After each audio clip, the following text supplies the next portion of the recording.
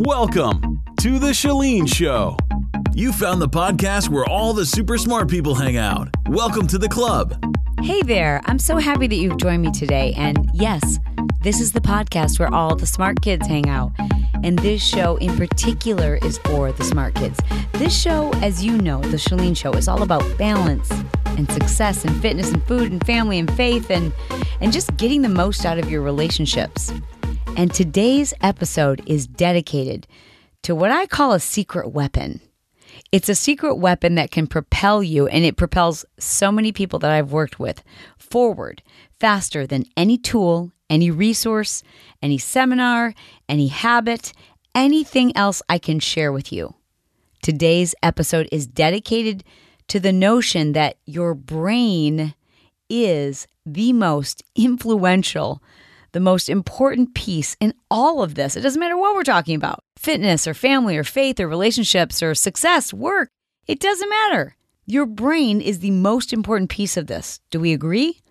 If we do, then we can move forward. Because my goal is for this episode to help remove the stigma that surrounds the thought that going to see an expert to give your brain an advantage, aka considering therapy, and really understanding that there's probably a form of therapy out there that would be perfect, practically painless, and just right for you. I think the number one reason why most people don't go to therapy is they just don't understand it's a shortcut. You know, they think they're going to open up a can of worms and they're like, everything's good. I don't even need to go there. I've already worked through that stuff. Well, you know what? You're probably wrong. I can say that with great authority because I've worked with thousands of entrepreneurs.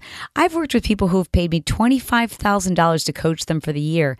And my job is to help them be successful. And there comes a point with even the most successful people that there's some stuff you just need to work through to break through to the next level. Now, this is part 2 of a 2-part interview with Dr. Mcayla. Dr. Mcayla is the bomb. This chick is completely gifted at what she does. And in our first episode, she really helped people identify the difference between kind of nervousness and fear and anxiety, and then the difference between anxiety and having a full-blown anxiety attack, and perhaps even more useful, how to handle it so that you can avoid going into that dreaded state of panic attack. This lady changes lives. No, this lady saves lives. And I'm so honored to share this episode with you. Now, this is taken from a live interview I did in my studio. After I did this interview with Dr. Mcayla, I'm like, so many people need to know this. I just have to put this out there. So I'm honored to share with you this episode with Dr. Mcayla.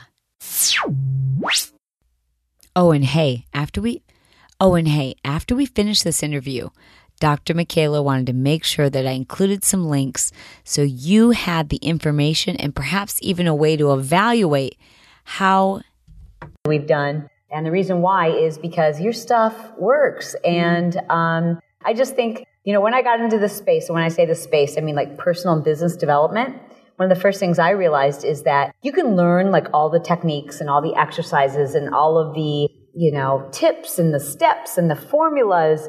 But if this isn't right, then you either don't do it or you don't apply it or you self-sabotage.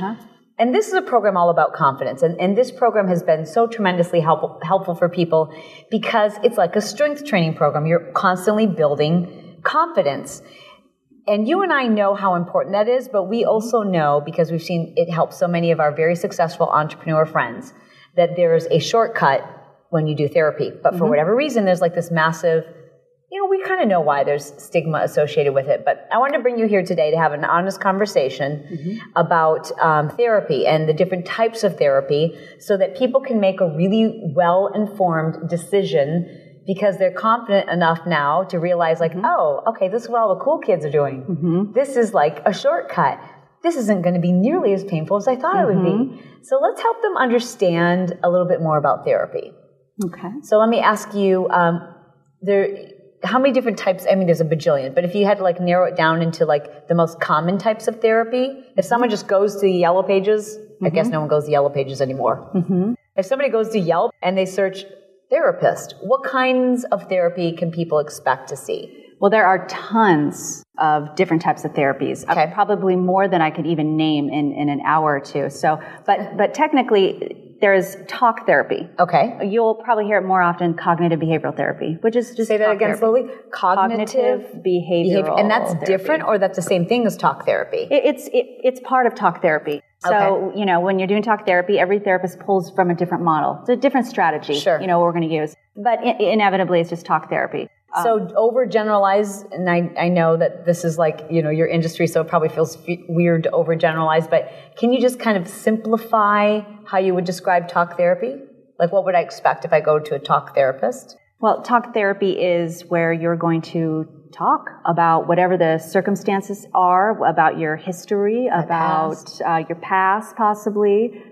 You're just going to talk and process, which is, you're going to go back and forth, and your therapist is going to share their views. Depending on the strategy they use, they might ask you a lot of questions. They might advise you. They might use a strategic approach. It just depends on their approach. But you're inevitably just talking about the problem and coming up with solutions. Okay. Got it. And then you said cognitive, same thing, same category. It's the same thing. Cognitive behavioral is more focused on the behavior. Okay. So we're going to just get you to change the behaviors, and we use that a lot with addictions and things like that. Okay. So cognitive therapy, talk therapy, and what's the next most common form of therapy? Well, there's EMDR therapy. Okay. There's hypnosis. So hypnosis. Tell me about hypnosis. Hypnosis is, everyone's going to have their own, way of explaining it, but hypnosis is where you're going under more of a deep state of mind, and the clinician is going to kind of walk you through a guided imagery or a visual imagery and prompt positives and changes and things. And then when you wake up... Is it really like that? Like, you're a dog? Yes. Can they really do that? I don't know. I mean, it just depends. Depends on whatever like if you believe it works, then it works. Okay. Mm-hmm. All right. Yeah. I get it. So there's hypnosis. There's neurofeedback, which is really kind of looking at the brain and brain spec scans. Okay. And looking at from a more technology, sort of. Meaning like someone who's had a brain trauma, someone who's had severe concussions, and then looking at trauma on their brain like on an MRI? Like what Dr. Amen does? Well, similar to Dr. Amen uses the brain spec scans. What that is that's just telling you, okay, we know there's a problem.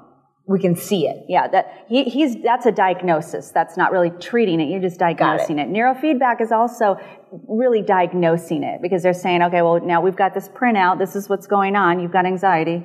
So we should now let's, figure this out and help you work through it. Wow. Okay. And then EMDR. And then there's EMDR, which stands for eye movement desensitization and reprocessing, for people that don't know that. Eye movement desensitization and reprocessing. Okay. Mm-hmm. It actually began just EMD, which is eye movement desensitization. And it used to just be, let's just desensitize them from these phobias and these fears. And then it was, the reprocessing part was added about 10 years later, because it's been around for about 30, 40 years now. Okay. Because the thought was, well, why just desensitize it? If we're working with the brain and beliefs, why can't we then add the positive belief in the same way that the negative belief was uninstalled? So reprocessing, in layman's terms, is what you would say, we're taking out the negative belief. Let's say, for example, I believe that when I walk into a room, everybody is looking at me and judging me and thinking I'm stupid. And what you're saying is not just desensitize them with this form of therapy, but to actually replace that thought with a different thought. So then I walk into the room, I'm like, everybody thinks I look amazing. Exactly. And they can't wait to meet me. Exactly. And that thought is, I've been using the word caption lately. Okay. Because when I use the word belief, although those captions are beliefs, I'm noticing that the caption really is, if you imagine like a scene or an image, is you describe it some way. There's a caption there. Okay. And it's all about the captions. But a good way to look at the difference between talk therapy and EMDR, and what I love about EMDR and why I've really just focused so much on that concept is, if you go to talk therapy, you're dealing with the stuff just in the frontal cortex. Okay. If you go and do EMDR, we're dealing with everything that's in the back subconscious part of your mind. So you think of it as you have a computer, and you've got all these apps. Your phone, you've got all these apps, and you don't want this app anymore, so you take the app out. You delete it. And you think that the app is gone. Until you go into your applications, you're like, oh my gosh, all these apps are still here. So because we just delete the app, because we just talk about it in talk therapy, unless you go into the hardware and uninstall it, it's still there. Okay. So just because we don't see it doesn't mean it's not there. And that's why we can go to talk therapy. And depending on the problem, if it's just a current issue or challenge, we can work through it. But otherwise, it's all still there in the hardware. Mm-hmm. And that's why I wanted to find a treatment that specifically was getting into the hardware. Mm-hmm. Whoever has sitting here is going to believe most strongly in their form of therapy, the therapy that they've devoted their life to. And you've done all these different types of therapy and practiced them as well. And I would say, tell people that EMDR is the one that you're most passionate about because you've seen people have the most permanent change. Mm-hmm. Absolutely. And it's, for me, and being a big fan of therapy, and I've done therapy since I was a kid. I think smart people do therapy. It's really the reprocessing.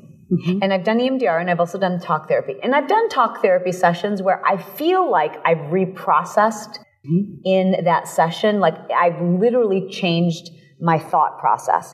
But it always seems to me that it happens super fast, especially on the deep, difficult ones, the ones that are like a deep track in my brain, that those have required me to do EMDR. Mm-hmm. Okay, so let's just be honest and say we both love EMDR. And for no reason, because I'm not associated in any way, shape, or form with the EMDR organizations. I just have seen it change so many people that we have worked with, because you've seen people have the most permanent change. Because people, I think, associate EMDR with hypnosis, and it's not hypnosis. No, hypnosis actually... I guess it's because of the eyes. You think in the movies when they would you're getting sleepy, and so it has something to do with eye movement. Yep. And EMDR has something to do with eye movement. Can you explain why you use eye movement to reprocess? Well, scientifically, how does that work? Well, when you have it's not just the eye movements. It's a combination of the bilateral movements. That's back and forth. So you can use eye, you can use tones, you can use... So it's bilateral of the brain? It's a back and forth movement. Okay. Okay. And when you have any back and forth movement, and you combine that with an image or a scene about something in your mind, a problem. Okay. And you put the caption, the belief with it. All right. You hold those, if you do those three things in conjunction with each other. Yes. It activates a part of your brain, the hippocampus part of your brain in your limbic system. And the hippocampus part of your brain actually holds meanings. Okay. And so because we know that that's the part of the brain, it stimulates that. It causes what's called an... And that's not stimulated when I'm thinking about that scene and not doing eye movement? That area is not stimulated? Not stimulated. Okay, got it. Okay. So we stimulate that, and what happens is it creates this Ingram map, which is kind of like, this, if you imagine pouring, a cup of syrup over the top of your brain, it just, it ignites it basically, it wakes it up. Because all we're doing is we're taking this image, this scene, this problem, and the caption, the belief, we're holding it together, and we're activating the hippocampus. Now, the back and forth movements are distracting the frontal cortex part of your brain. This part of your brain is what we basically operate on every day. This is the part of our brain that says, look normal, don't think about it, don't think about it. Look normal. Well, its job is to make sure you look normal. Okay. And act normal. I love that. Look Literally, normal. look normal, be normal. And so this is what we work from. But typically, what we're doing is when we have the back and forth movement, it's distracting the frontal cortex part of your brain so that as the client is sharing what's coming up in EMDR, they're just giving reports what they notice. It's all coming from the subconscious mind because now we've shut this down. This is busy over here doing this. And so now this is able to surface and come out. Okay. And this is where all those captions are, is back here. Okay. So, yes, I want to share with you... so I can ask. Maybe I shouldn't even ask because I love that this just works. And sometimes I don't even want to know why it works, but here we go. On your behalf, I'm going to ask. So when I do EMDR, and what I love about it is you don't have to go through and then this happened, and then this happened, and then this happened. You don't have to go over all the details again. You just bring up something that's upsetting, like a belief or a scene or something from my past, and hold on to it, like you said, and then start the eye movement.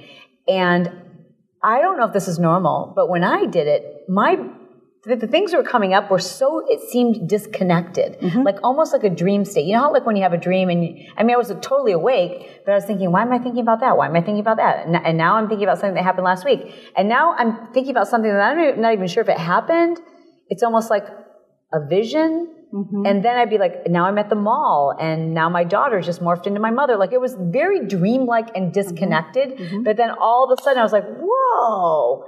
And things started like, is that normal? Yes. Oh, okay. Yeah, and I can explain that. It's really quite fascinating, actually. And it wasn't painful. Like I wasn't like, you know what I mean? You know what I mean? Like there were parts where I cried, but it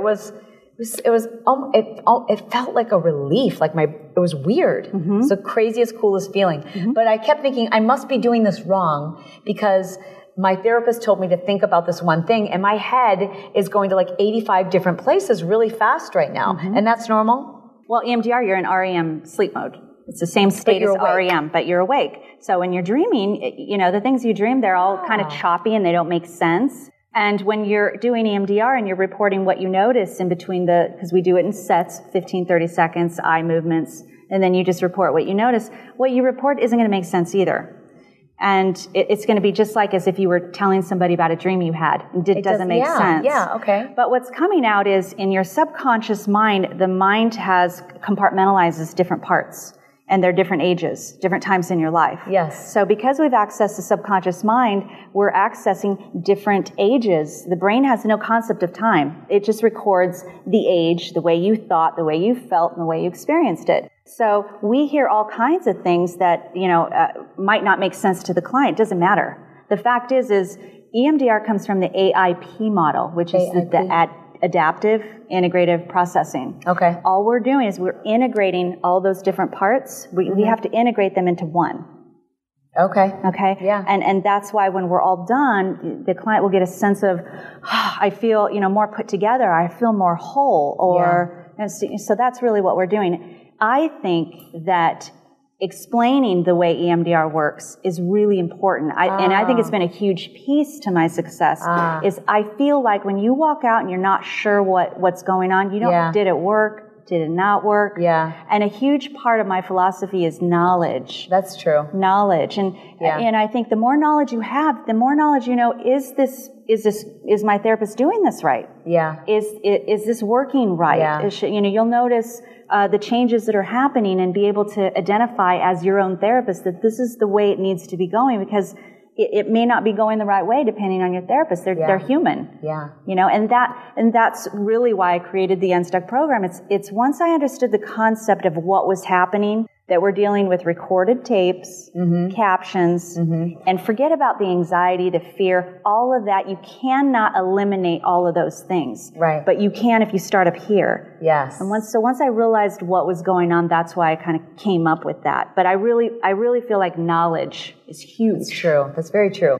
I should say, how was EMDR discovered? EMDR was discovered by Francine Shapiro. She's the creator. She's amazing, very smart. But she actually was walking one day on her lunch break, and every day she would have this memory of an uncle, a bad memory in her mind. And one particular day she was walking, and her eye was just twitching. And she realized or noticed that the next day when she went out, she would always go the same walk every day during lunch. She noticed that for the first time in 20-some years that this memory of her uncle was different. And she didn't know how that happened. It was the same exact memory, remembered the same way every day. And so the only thing she could remember was her eye was twitching that day.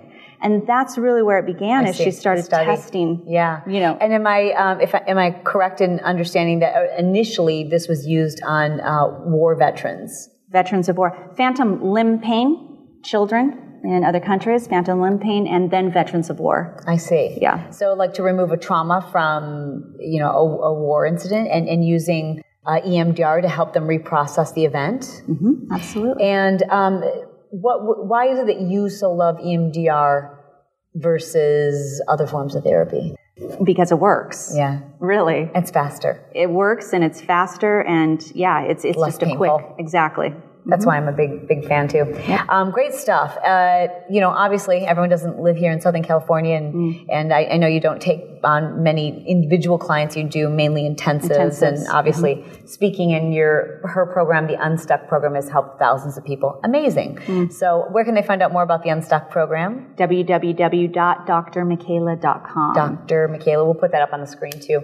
And what about somebody who wants to find a good EMDR therapist in their area? What should their first step be?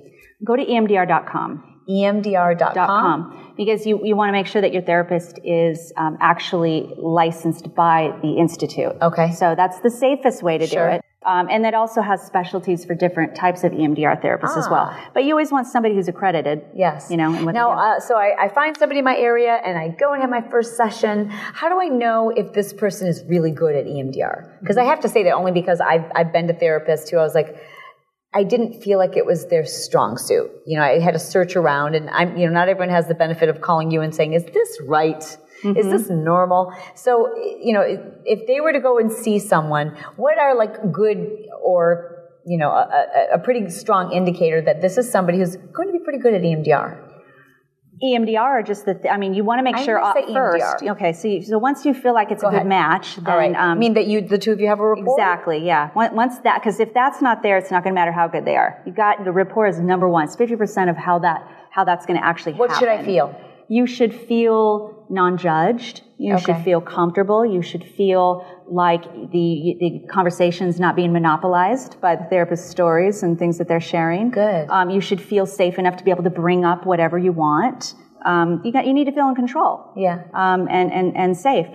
When it comes to EMDR, I always do what's called target sequencing.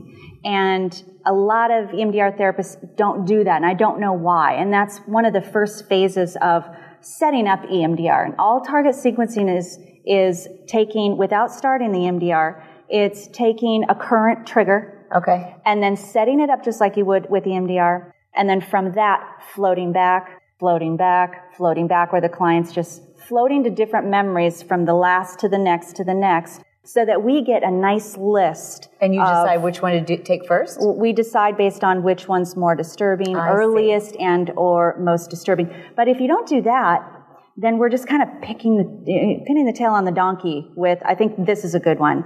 And when I see clients, I know that if they're, especially mine clients, they're coming in, they've got this current issue. If I do target sequencing, we're following the memory network, literally from memory to memory. So whichever memory we pick, we know it's going to have a direct impact on the current issue. Yeah, that's huge. So if I go in to see an EMDR specialist, and are there a few questions I could ask to find out if in fact they do regularly practice it? Well, you could just ask that as well. Just do you do this on a regular basis? What are your specialties? And you so what would be a red flag that someone is certified in it, but they're really not practicing it? You kind of have to go by their word with how often they're practicing it. I think you'll know. I mean, a lot of clinicians will still use, their hands, and that doesn't necessarily mean that clinician's not good if they don't have the tools or what have you. Okay, so there's hand. They can follow hand movement. They can follow your hand. Or what are the other options? We have pulsers. Okay. Light bar. There's hand pulsers. Okay, so also they go back and forth. Okay. There's audio. Okay. And some therapists have even been known to put a sticky tape on each side of the wall and have you follow it yourself. Oh. It really just depends. So I wouldn't judge a therapist based on their mode. I also wouldn't judge them based on their license. There's some MFTs that are just as good as psychologists. So I would really go with the rapport, make sure they're doing target sequencing. And if the rapport is good, you're probably going to trust if they're telling you, this is what I do. Yeah. Yeah. I, obviously the people who come to see you have found the very best. I believe that. Thank you. But I just have to say, we've worked with a lot of clients who've searched for an EMDR therapist, and their first attempt in finding someone who's EMDR certified resulted in working with someone who is EMDR certified but never did EMDR with them.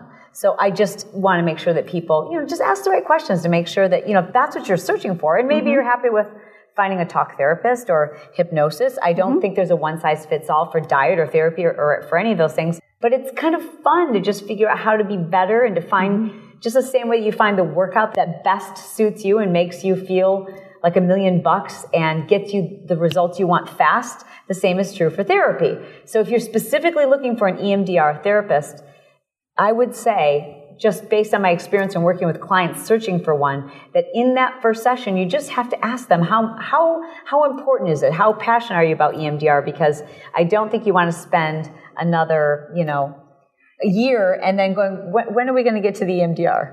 And, great questions. Ask them to explain how EMDR works.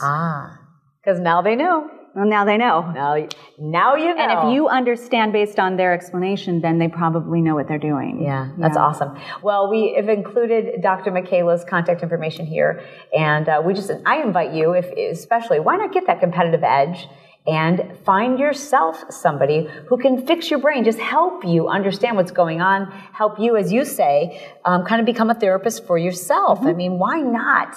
And go to an expert. We go to dentists, we go to doctors, we go to experts for just about everything else. And I can't think of anything more important than your brain. So thank you for being here, Dr. Mcayla. Thank you for having me. So there you go. Now the question is, are you curious? What happens when you invest in an expert? Well, we know you get the treatment you need, the know-how, the shortcuts, the answers, the help. It's funny, we'll consult with experts in just about every area of our life. We'll go to the dentist, we'll go to the doctor, a business coach, a personal trainer. Why? Because we want results, and we know we don't have all the answers. So my question to you is, why wouldn't you look into an expert who might be able to give you those things in the most important area? Hello, your brain. Now, you might wonder why is Chalene such an advocate for this stuff? Well, aside from the fact that it has changed my life, aside from the fact that it is therapy that I was able to move from completely stressed out success, like having the car and the house and all those things and being the top dog and making all the money and all those things. It's only because of therapy that I've been able to make more money and work a lot less and, quite frankly, enjoy happiness, enjoy my life. It's because of therapy. I really had to do EMDR therapy to figure out, why was I overcompensating with my quote unquote work ethic, my workaholicism. And I always wore that as a badge of honor until I went to a therapist to do some EMDR training and realized, holy cow, there's kind of a reason why I do this stuff. And I had to resolve that. And it didn't take long. It literally took 3 sessions for me to solve this. And I feared, like many of you, that would mean months and months of talk therapy, painful talk therapy. And I'm like, I really don't have anything to talk about. I had a great childhood, but there were just some minor episodes, major episodes, I guess you could say, that caused me to form some incorrect beliefs that led me to become a workaholic. And since that time, my husband and I have been on a mission to coach other entrepreneurial couples and people in general. And the one thing that we realize is that we've got to be honest with people. And this isn't about one person or one mentor, like having all the answers, because so many of you will find the answers once you work through your stuff. And to build trust means I have to be honest. And to be honest, whether it's a diet program or a business course or a couple seminar, the people who we work with, the ones who go the furthest, who actually learn to enjoy their life, the ones who seem comfortable in their own skin, not paralyzed by fear, not overcompensating with work or trying to achieve awards or being number one, the ones who really are able to have smart success and feel happy are the ones who have this one thing in common. They figure their stuff out. They go to a therapist. They go to the expert. The stuff from our past, the stuff that keeps us on this perpetual hamster wheel. Now, the piece of yourself that kind of lights your fire. Like for me, I was afraid to lose whatever it was that made me have drive and work ethic. I kind of feared losing that. But what I found by doing some therapy is that I didn't lose it. I, in fact, learned to embrace it and understood where it came from so I could harness it. I hope you'll do more than think about this episode. I hope that you'll explore. So I want you to tweet me and use the hashtag #TherapyIsSmart. Hashtag #TherapyIsSmart. If you're a believer, and you can tweet that to me, or you can use that same hashtag under my last Facebook post, And I want you to use that if you're willing to take the challenge and just look into this. This episode was dedicated to your potential. I believe in your potential. So until we talk again, I just want to tell you I love you for investing in yourself. So please be sure to go to ChaleneJohnson.com/podcast, where you will find the links to everything we discussed in this episode and some free resources that Dr. Mcayla wanted to share with you.